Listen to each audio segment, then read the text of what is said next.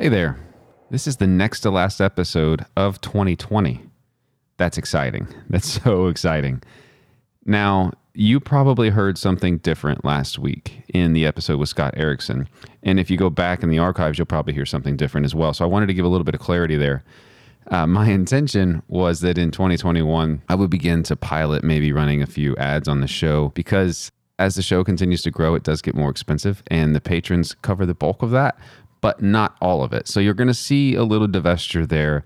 And I appreciate you bearing with me while I figure it out because like everything with this show, it's all new to me. Every single thing that I do is something that I've never done before. So here's what we'll have. You're going to have a few ads mixed into the show on occasion. It maybe will or maybe will not happen every show. If that's something that you don't want, if you're like, yeah, I'm not interested in that, the patron supporters of the show will always have a 100% ad-free version of the show, as well as an unedited version of the show, and at different levels, possibly even the video version of the show. So thank you for bearing with me with that. It's par for the course, I think, for most podcasts, and it took me a while to come to a decision to do that. But I would love your feedback on that and appreciate your understanding there and working with me.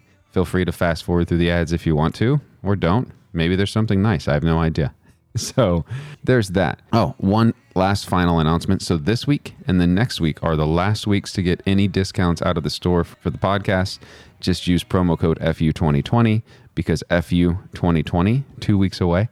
And you'll get 15% off of everything in there. If you are a supporter on Patreon, you'll get a 20% discount, but you do have a different promo code. So don't forget about that.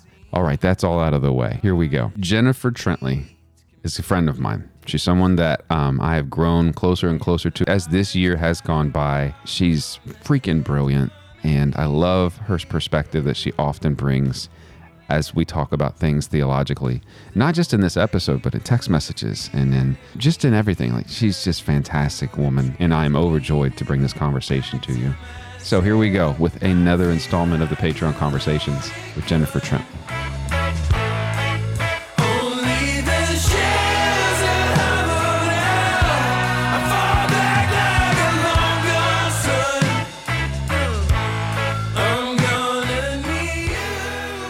Jennifer, how are you doing? Welcome to the show. I'm excited to put more than a Marco Polo face that I'm 4 weeks behind on. I don't know how many weeks 20 videos is, but I'm horrible. But welcome. I'm glad you're here. I'm glad to know you, and I'm glad you're here. Well, thank you. I've been looking forward to this, and I hope I haven't put too much pressure on you to get this done. I just kind of wanted to do it. No pressure at all. I mean, I can say no, so no pressure at all. But yeah, a lot's been happening since we first started. I mean, so I went to Texas and back and a bunch of other things. So, and a few people have reached out and you've been consistent in that. So I do want to thank you for that. It's been a big help. Yeah. Well, you're welcome. I'm very big about, because I've been through some things in my life enough to realize that, everybody has their family and they have their inner circle, but sometimes it's really good to have some people that don't really know the inside scoop to just bring in on you. And I kind of, I don't know, I just have a sixth sense sometimes when who the people are that kind of need that. Yeah, it was good. It was good. It was always, it was good. Very good. Well, you're welcome. Tell us a bit about you. So, the patron conversations are always the most difficult for me because there's just, we just don't know a lot about each other. So tell us, tell all of everybody a bit about you. Okay. Well, currently I live in Jackson, Tennessee with my husband and my 2 cats. And I'm a spiritual director, which I've been doing it since 2014, but really more seriously in the last year because I worked from 2015 until May of last year. I was working on a master's in Christian spirituality through Oblate School of Theology in San Antonio. So my basic approach to spiritual direction is an idea of surrounding soul care and helping people figure out how God works for them. And I mean, most of the people that come to me are people who are kind of in some kind of, something's happened in their life, or they're in some kind of position where they're by themselves or whatever. And, you know, they just think they're like a lot of people that listen to this podcast. They think they're crazy. You know, they think they're crazy because their approach to God doesn't fit anymore. And, you know, so I meet most people, I meet with them once a month for an hour, and the relationship can continue as long as they want. And generally, it's a form of deep listening. And the idea is that the Holy Spirit is always present, and I'm there as a companion and a person to ask clarifying questions, not to give advice. So I'm not I'm not trained as a therapist, but also I'm not a therapist in that I'm not there to give you specific solutions or to guide you through particular method. I mean, a lot of people are in both therapy or they have a therapist, and then they also come to spiritual direction. And it's also not, you know, it's not pastoral counseling or discipleship, because it's not generally focused on dogma or theological questions or, you know, my directly guiding you. I mean, I have people, you know, that come out of very traditional church backgrounds to people who haven't been to church, to people who really, you know, soul is a word that they use. And I did a little bit of work with a gentleman last year who, you know, his term was the vortex. And so I have a whole range of people who are drawn to my work. And it's always intriguing to me, and you might understand this, but when I talk about being a spiritual director, or even about my master's in Christian spirituality, it's church people who get big eyes and tell me things like, that's nice for you. It's people outside of the church or on the fringes who are curious. Yeah. And so mainly a lot of what I do is help people figure out a way to communicate and have a relationship with God that fits them, that's outside of the box. You know, you don't have to read the Bible for an hour. You don't have to read 10 verses of scripture. You don't have to pray for 20 minutes, you know, kind of throw out all the rules. Yeah. So a couple just clarifying questions. Did you finish your master's? Yes, I did. I graduated in May of 2019. And then where is Jackson, Tennessee? So when I drive from Virginia home to Texas, like I start at like Knoxville, Bristol, and then go the long corners, the bad corners, because there's a shorter way to get through Tennessee. I don't know where Jackson is. Okay, so if you were coming down 81, have you ever been to where the 81 I-40 split is? You know what I'm that was the way I would go, is 81, 40, 30, 20 to get home. Okay. So if you're coming across on 40 West, you know, you hit Nashville and Jackson and then Memphis. So basically, I just never paid attention. You passed my exits. You could have come and stayed in the house, Seth. I haven't made that drive in a long time. Now I fly. Yeah, I totally get it. It's a very long drive. Yeah. I think the last time I did it, I drove from Midland all the way to Knoxville. Yeah. Kingsport, Kingsville. Kingsport. There's a big rest area there.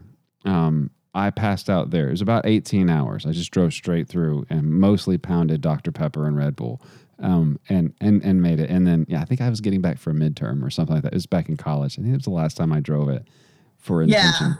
Though I may have to make a trip back out. I have to pick some stuff up from Texas in the next year or so, and you can't put that on a plane. So got to go out there and get some things. That word vortex causes me pause, although I'm sure it works great for that guy. Vortex to me is an inherently chaotic word. Like all I think of when I think of vortex is tornadoes. That's all I think of. Though there are other ways to think about vortex. I don't know what word I would give it, but I'm glad that works for him. So you talked about soul care and you used the word soul as well before I hit go. So what is the soul and what do you mean when you say soul care? The part of you that connects with spirit. It's not your intellect and it's not your heart where your emotions link in, but it's that place where there's the divine inside of you, that place where we as human beings, seek out a power greater than us or higher than us. Define the inverse of that. What's the inverse of soul care? Like how do you diagnose someone as needing soul care? Like what is happening in me? If like in a conversation, you're like, well, here's what we need to do. What does that look like? I'm not necessarily giving advice, Seth. I mean, if I'm trying to think of an example. So I've been working with someone who's a Episcopal deacon, and this person also works another 40-hour-a-week job. And she has a role in the church where she's serving, and then she works this 40-hour-a-week job. And so she's trying to figure out, well, how do I care for myself so I can offer something to when I do preach on Sundays or when I do go out and visit people or, I'm part of the feeding ministry or whatever. So for some people, it's kind of helping them figure out where it fits in their life. And then other people have been doing, I have another person who's been doing a lot of reading, some mystics, some people like Matthew Fox and some other people. And, this person is just trying to find their own way of connecting with God. And so, I use the term with most people, a way to care for your soul is to approach things contemplatively in a way that slows them down. In other words, if you're going on a contemplative walk, it's not for exercise. It's a time for you to notice and to pay attention and to listen. I like that. I'm stealing that sentence. I'm making it mine. I'm plagiarizing that if you're going on a contemplative walk, it's not. I like that. Yeah. How has your faith shifted in the past decades? Like the way that you view God now versus kind of the God that you were raised with, if you were raised with a God at all. Yeah. Well, I'll preface this by saying, Seth, that for most of my life, my issues have never been with God. They've been with the church.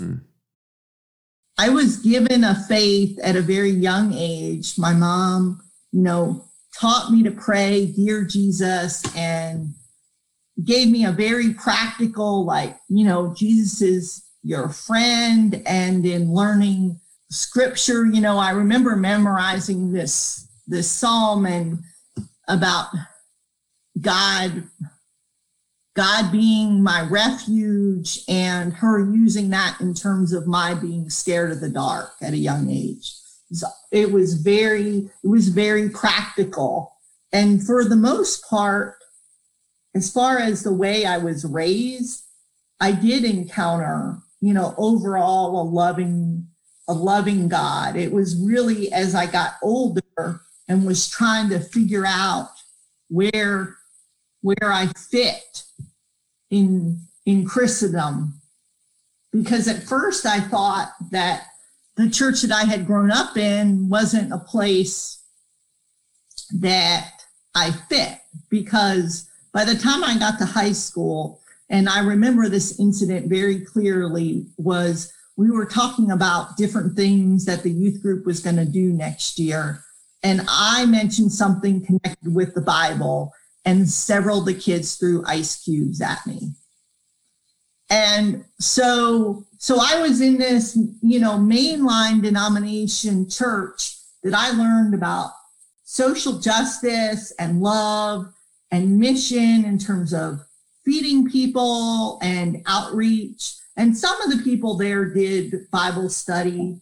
So I was drawn to kind of some of what your listeners and what Glenn's listeners on the What If Project grew up in and are trying to deconstruct from. I was drawn to that evangelical, more narrow world, because I thought, well, these people do a whole lot more, Bible study, and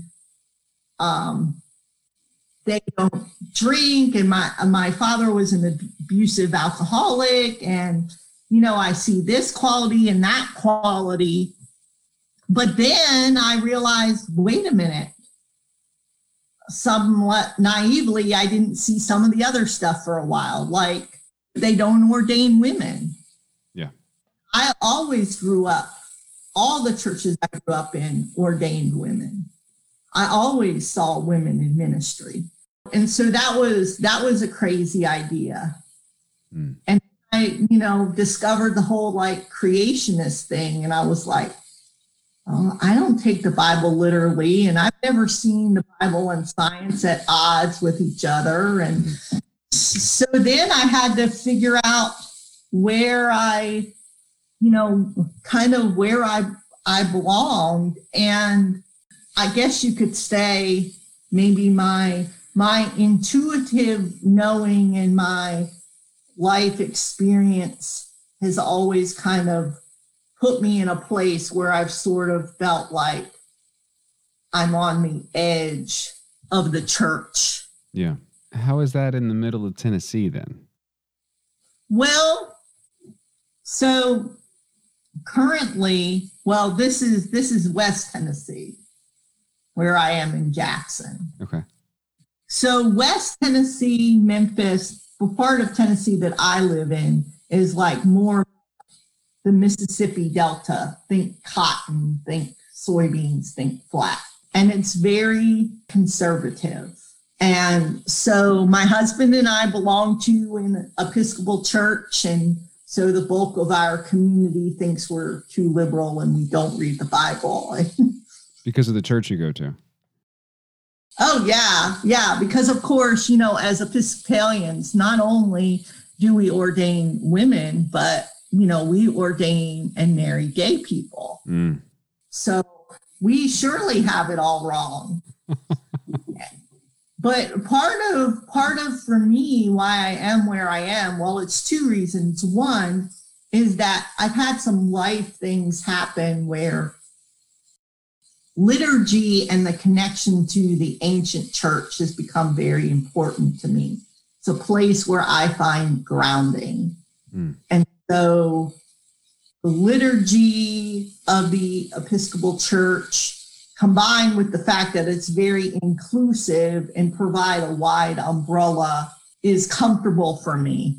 Does that mean that everybody in my church in Jackson really gets, had any interest in my master's in Christian spirituality or have asked me a whole lot of questions about spiritual direction? No.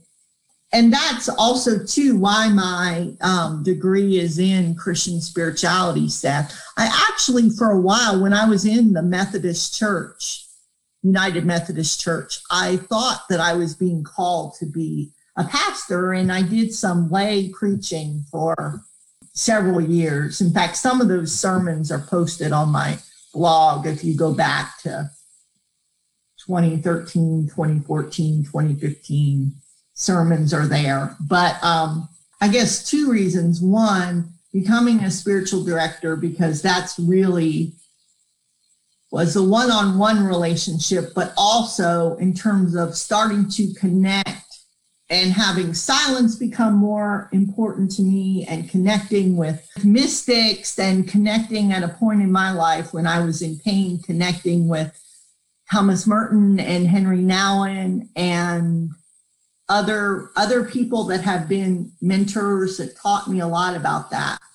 Was the fact that there's so much richness in those ancient rhythms, and that we've thrown a lot of the, baby out with the bathwater. Yeah. There's so many things that we've missed. And so it was great. I loved it. It was academically challenging, but it was also pastoral and practical, and deeply spiritual and soul piercing at times. And so that's something that I feel like is also a unique sort of thing that I bring to my work, in terms of, some spiritual directors are connected with retreat centers. Some people, are more focused on the Enneagram, or they're more focused on the exercises of St. Ignatius, or they bring some other kind of, and for me, with having this Masters of Christian Spirituality and knowledge of mystics and the connection, I feel like I have a lot of tools in my toolbox to talk to people about spiritual practices and making connections and finding ways to experience spirit, and that it's a whole lot bigger than we know.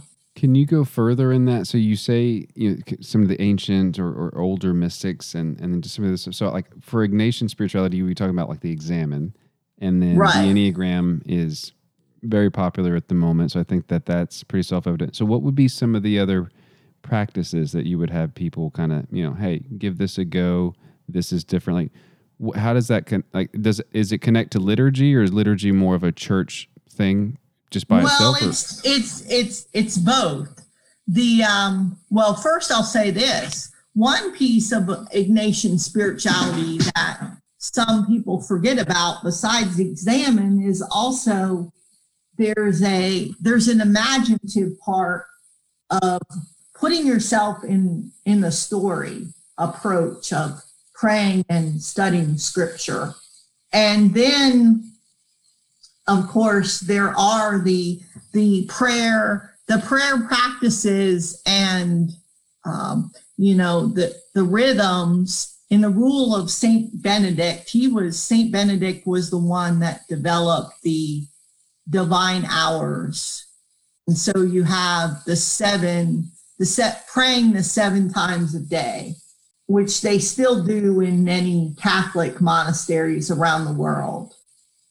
The Episcopalians went to 4 fixed hours of prayer, and then there are many other groups now in terms of how this has been revitalized that have various approaches to morning and evening prayer.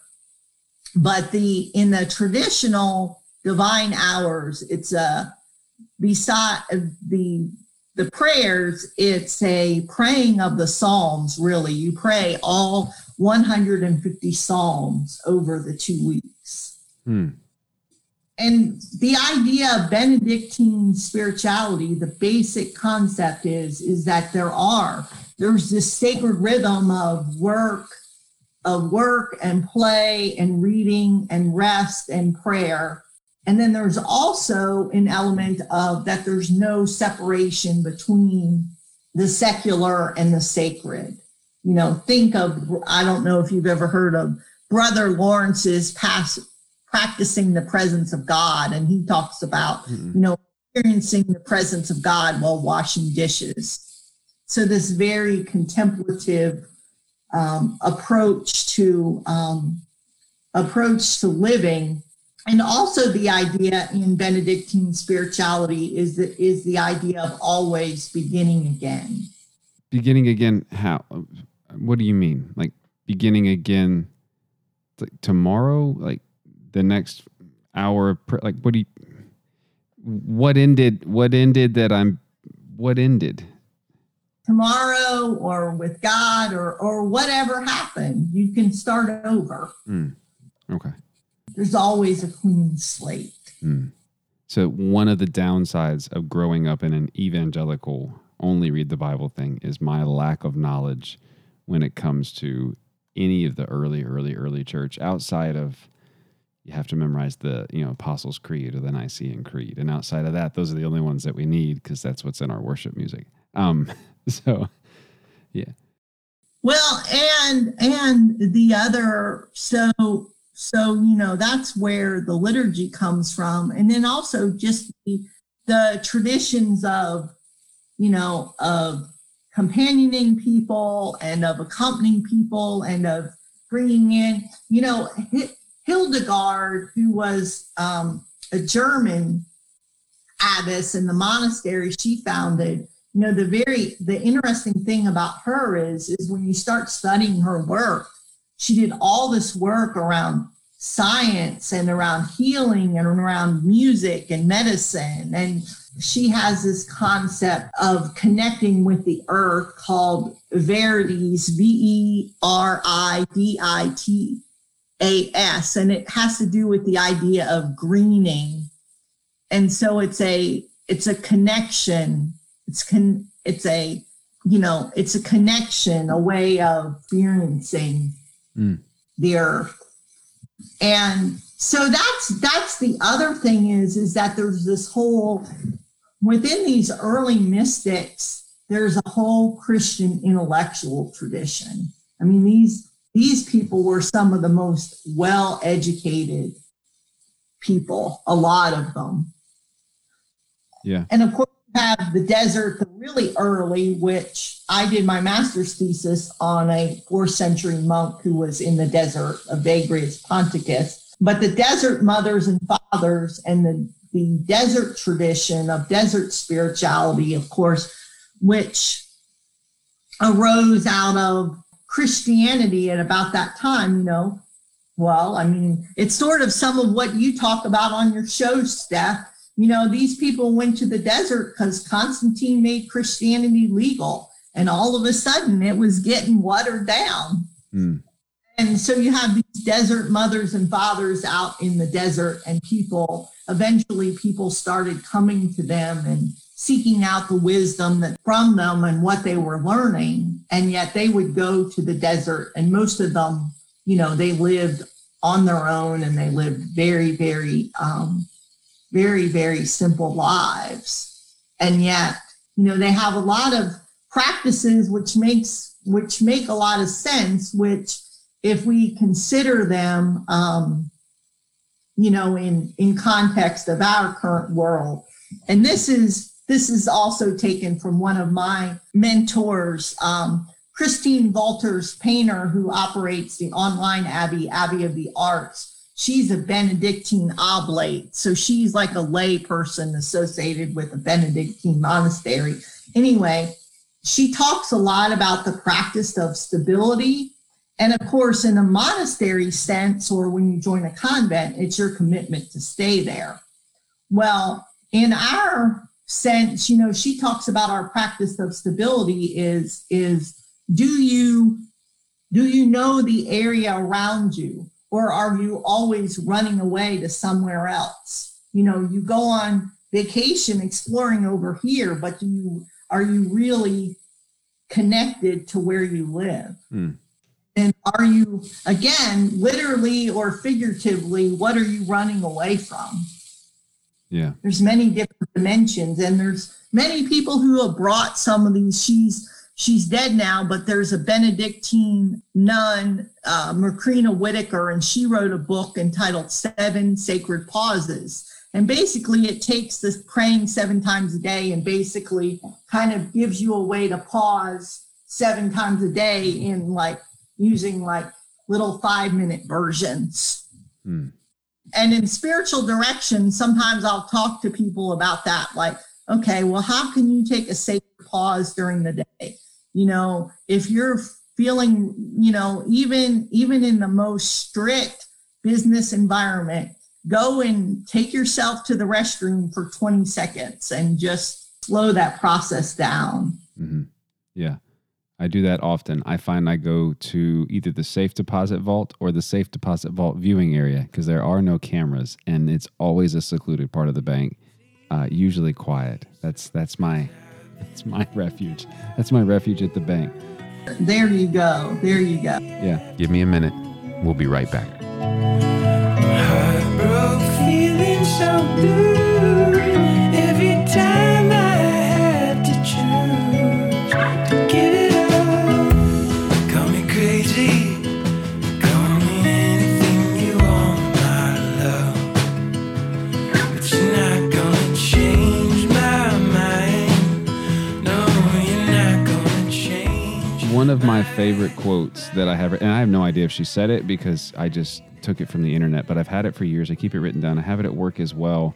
Is from Hildegard, and I don't know how to say the last part. It's like Hildegard of Bingen or Bingen. Yeah. But it's something to the effect of, and I don't have it in front of me, of there is the music of heaven in all things, or something like that. Yeah. Which I have kind of written down as a maximum, mostly for when I get really angry at things that I want to control. And I'm like, no, it reminds me to kind of look for, there's got to be something. Something is good here. I don't know what it is. Something is good here. So there's a lot of varied connections, and there's a whole lot more things that, we don't realize. I mean, for example, when I studied Evagrius, specifically in his writings, he talks about looking at scripture from both a literal and an allegorical sense, and there's also this idea of that his approach was that literally sort of this fluidity that you would almost become one with it. And that was part of also too the idea of the monks, that it was not so much a memorization as it was a meditating or absorption of scripture that made a difference in how you lived your life, not a straight intellectual memorization. But if you go somewhere like the Abbey of Gethsemane, where Thomas Merton was, and you go and you stay in their retreat house, you can go to all of the prayer services that the monks do. At the beginning, and I don't know if I was hitting record yet, but I want you to work them in because I don't ever get asked questions, and I'm curious what your questions are. So you said you often ask people 2 or 3 questions. What are those? Let's do those.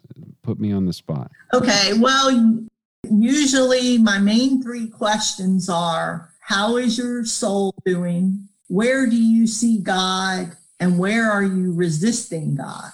I'm going to give these a go. I'm already upset about the last question, though. Most people are.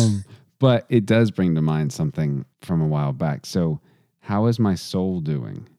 I don't know. It varies day to day. Today's been good. The weekend was good. Today's been good. I think that answer could change every single day for me. Life feels easier these last few weeks than it has in a while. So that's good. I don't know if that's me. Yeah. I think I just honestly stopped caring as much about things that I could no longer control. Right. Yeah. But yeah. Overall, these last few weeks have been much better than the bulk of the year. So I don't know of a better way to say it than that. So do you think you've been paying attention to God more, or where do you see God then in the ways these things have been better or easier? So I don't know that I've been paying attention to God more. I think I have been less distracted. So I've gotten back into older practices where on my way into work, I drive about an hour back and forth from work. Yeah. I used to always not listen to anything, so I could just sit there and think. And I stopped doing that. And so that's something that I started back at the beginning of, towards the end of September. And that's been really helpful. Yeah. It also is really helpful that this is a beautiful time of year in the Blue Ridge Mountains. So it's almost impossible to not see just wonder and beauty and splendor. The other day, Jennifer, there was I live at the top of the top of the mountain that I live at. There's running lights on the road because there's fog there 2 to 3 weeks out of every month. Enough that they literally have installed running lights down the road so that people stay on the road. Wow. Some days, though, that fog looks like it's literally moving like an ocean over the top of the mountain while the sun is coming up. And I'll just have to pull over and then I'll pray and I'll be late to work and I'm the boss, so it's fine. And, it's not fine, but you know what I mean. So, but there's been more joy, more things to be happy for, if that makes sense, than the rest of the year has been so tense. I don't know if that's soul though. But that's the closest answer I can get. And then where do I see God? So lately I've seen God in watching my kids play and laugh and giggle just amongst the three of them. For some reason, the last few weeks, there's been a lot less arguments and they literally are just playing. Like over the weekend, my two oldest decided to ride bikes together, which is the first time that I've never had to force them to do it. And so they just just rapturous playfulness. And I just sat out there in the front yard just watching them. It was blissful. It was beautiful, so loving. My wife got home and she's like, "What are y'all doing?" And then the kids drove by. And so we all just sat out there. It's great. Yeah. And then where are you resisting God? It is all the election. Like I feel drawn away from people. And I think that everybody is a little bit of God. And so I feel guilty drawing away from people that I just can't have conversations with just because of the way that we view the way a country should be run. And I'm slightly ashamed of that. Actually, more than slightly ashamed of that. And yet there's an aspect to that set that's also very nurturing and is also very much following Christ. I tell people all the time, what did Jesus do after being with crowds of people? Well, he withdrew and he prayed and he slept, and we don't know what all those times he was dealing with. We don't know Christ there's a big difference between like and love. We don't know that he liked everybody, right? And there's also, and when you were talking about your silence on the way to work, that's a practice that I encourage a lot people to do a lot is if that's a time of day where people can find silence is to build some silence in your life. But also getting back to a comment that you made about experiencing joy and then being happy. So how do you see those two being different? So I think joy is watching things happen that I'm not a part of and finding happiness in that. And I think being happy, so if joy is the fuel, happy is the gas mileage, if that makes any sense for a broken metaphor. So like joy fills up the tank of happiness, if that makes any sense. And so if you don't, I think if I'm not finding joy, I just become really belligerent and sarcastic in a horrible way. And just not a good person to really be around. And you can ask my wife. I have those days or weeks or maybe months. Everybody has those days. But I think there's a big difference. I think joy is the fuel that creates happiness. So do you think you can have joy without being happy then? I don't know how, but I guess maybe somebody could. For me at this moment, I'm not sure how.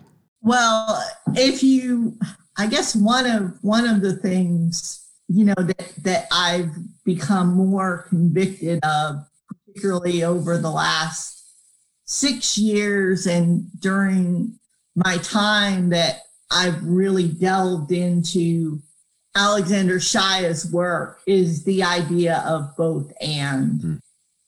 It's both joy and suffering, and that most of the time I can't separate the two. It's both that, crossing the stormy seas in Mark and, abiding in the garden in John. It's both of those. And I've lived in those places a lot. And you were talking about the way that my faith has changed. I think, when I came to Alexander's work and Heart and Mind, actually, when I read and got to know him initially, Heart and Mind didn't exactly exist.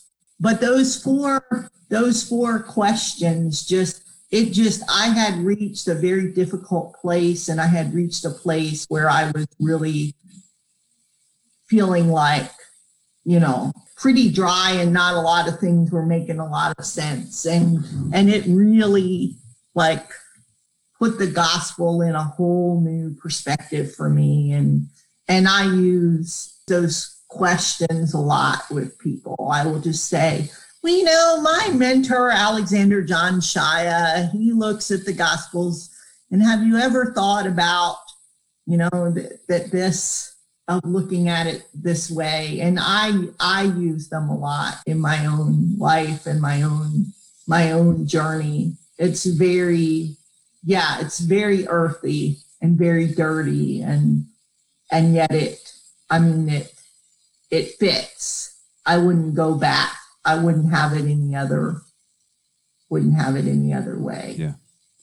I do joke with Alexander, and I say, if I had known what I know now, I'm not sure that, I would have gotten into all of this, because it's been a lot messier and a lot more painful than I wanted it to be. That is accurate. I find that, and Alexander and I have talked about this in the past, I intentionally choose one of the binaries because it's easier for me to deal with. It's just easier. And sometimes when I'll be talking with him, he'll be like, "You're missing it. Stop it. It's this." And other times, it's easier than others. I think it depends on what's happening in my life. But that awareness of it is the hardest part, because it's so easy to fall back into this side or the other. Yeah. I think it's easy to see the change that you're facing. I think Mark is difficult, and I think staying in John is so easy. That's where I want to stay. It's just resting in the garden. I don't need to do anything. Yeah. Other people do things. That's where I need the prodding. The other three almost make sense, but it's the prodding, the do something, the maturing in service. That's the hard part. But those both ands, I think it was a couple of years ago, I heard Brian McLaren speak, and I think he was the first one I heard this term, and I use it a lot in spiritual direction, and I've written about it on my blog, is the term, I live in a space of holy uncertainty. And, I talk about that with my directees. Can you become comfortable with the idea of, holy uncertainty, and the idea that both light and dark have limits, and that light can be just as dysfunctional and toxic as dark. Yeah, I've been playing with light and dark a lot lately. So I'm gonna read you something I just wrote, and I'll probably leave this. Okay. I'll probably read this in the episode. Leave this in the episode because I'm too lazy to edit it out. I only edit out sneezes or whatever. I try not to edit out much. Where is it at? Right. So I've been writing, and I sent you different outlines along the way. Yeah. So there's a term called chiaroscuro. I don't know if you're familiar with that or not.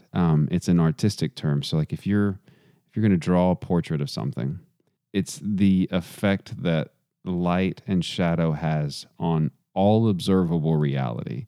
Now, for art, it would be like, if you're looking at me, like it would be this line right here. Just looking at, but I see that as a spiritual thing too. Like what do you see under a very bright light? And then also what do you see under a very absence of light, like in all of the thing in between. Yeah. But in art, what they would teach us to do is squint your eyes so that everything is blurry. And the line begins to, you can see all of the intricacies so that you can more easily, adequately descript it. And that's the part of God that I've been trying to see lately, like the blurred lines. And that's where I stopped writing. But that's like, I don't know a better way to, I still haven't figured out the words on how to voice it. Yeah. Well, that's a lot of what many mystics, struggled with, that whole idea of how do I be authentic, and how do I be my true self versus false self, and how do I, approach mystical union, and just this very deep,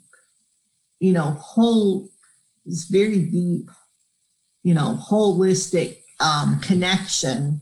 Another thing that I think a lot about, Seth, is when I'm struggling with where I'm at or what's going on, I think about Teresa of Avila in her writing. And she uses the phrase, she uses one of those phrases from Song of Solomon, and she tells some of her, she's the head nun, and she's telling some of the sisters below her, well, God's put you where he has. He's put you in the wine cellar where he wants you.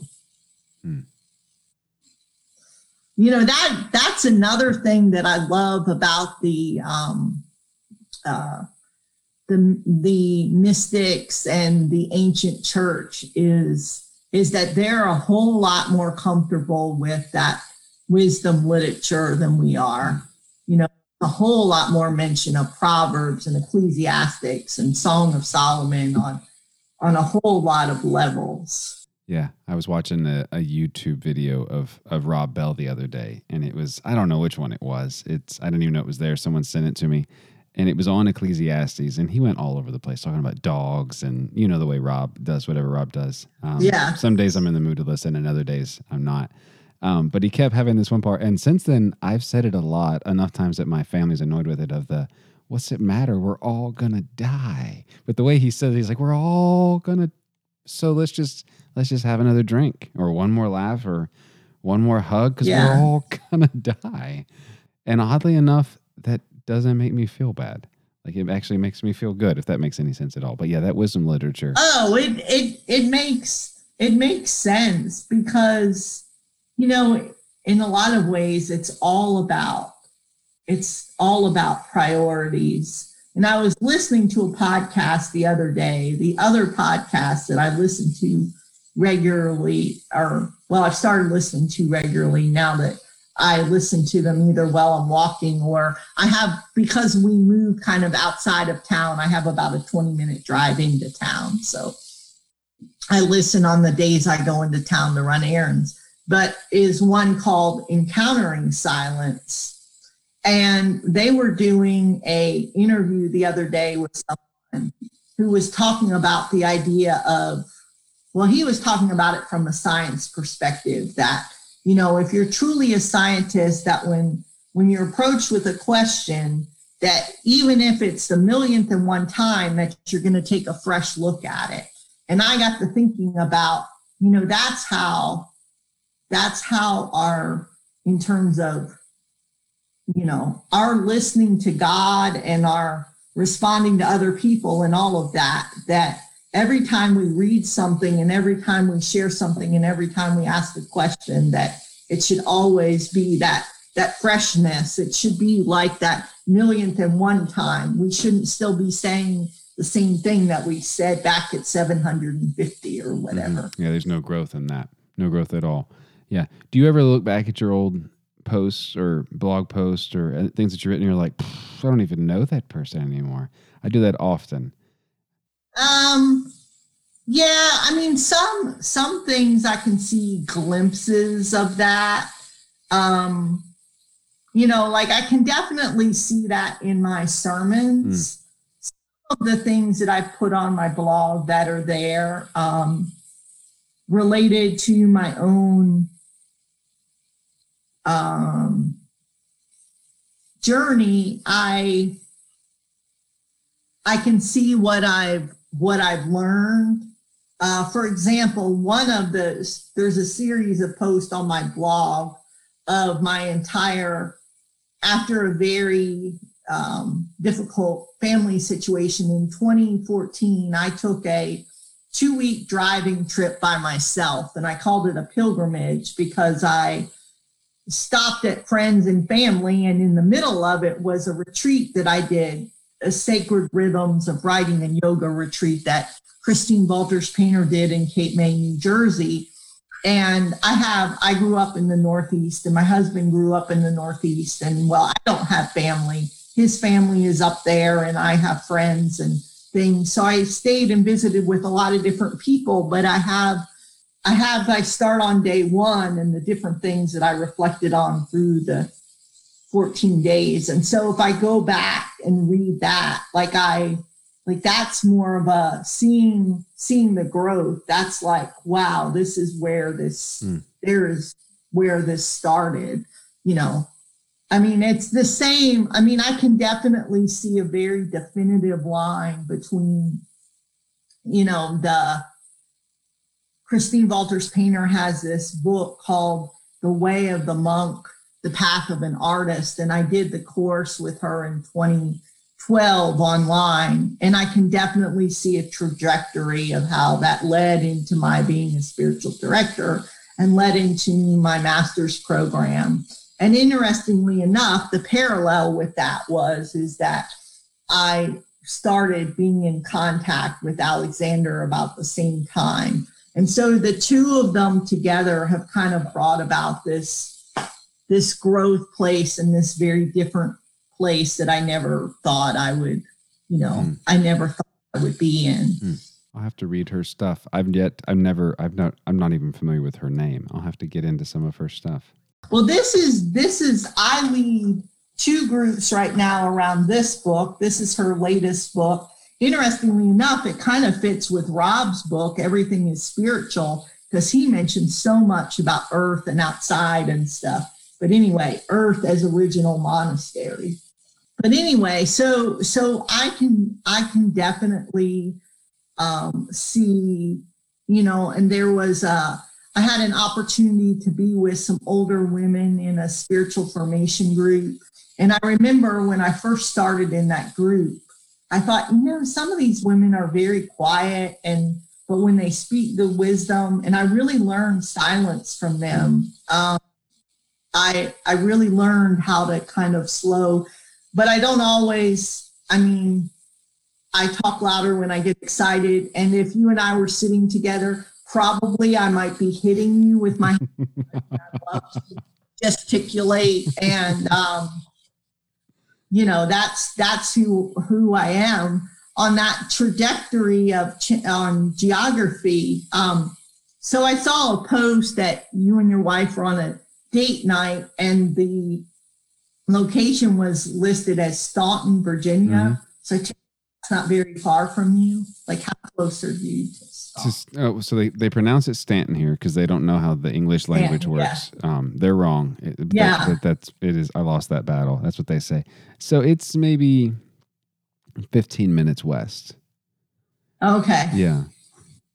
So here's a story with that. When I first moved to Tennessee, and my mom was in a place where she didn't have a lot of money, and I didn't have a lot of money. There was one Thanksgiving where that's where we met, at the Cracker Barrel. Off the interstate there. We stayed overnight in a hotel together, and we had Thanksgiving at the Cracker Barrel. That's where the two interstates meet, Interstate 64 and Interstate 81. Yeah.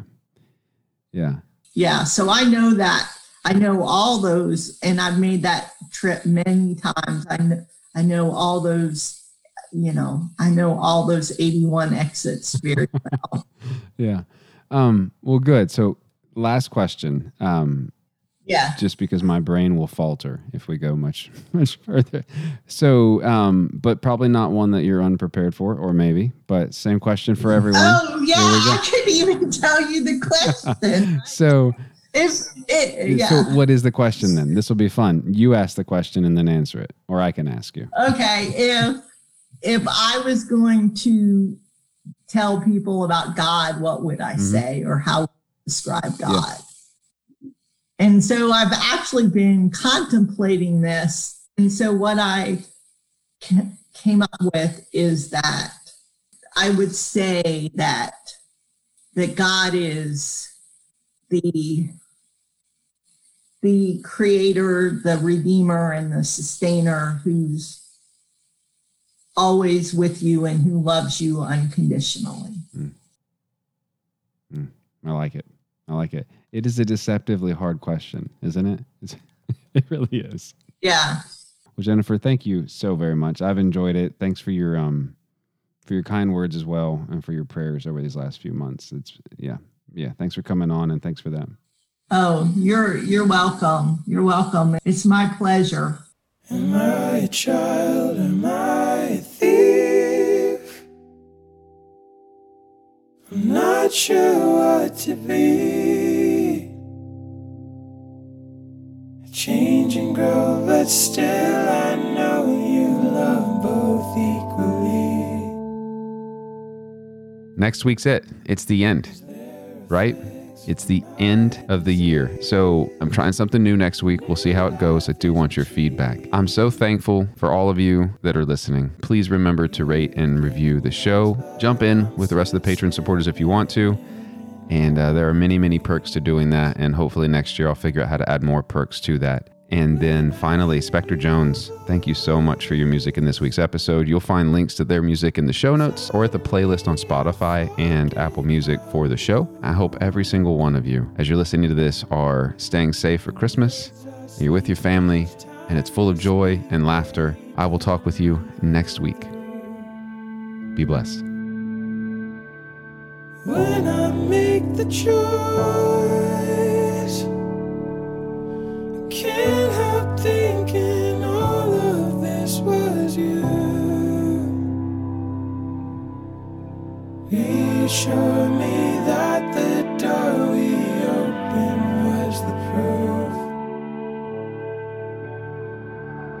Have I forgotten how to breathe? Or did I down all your trees?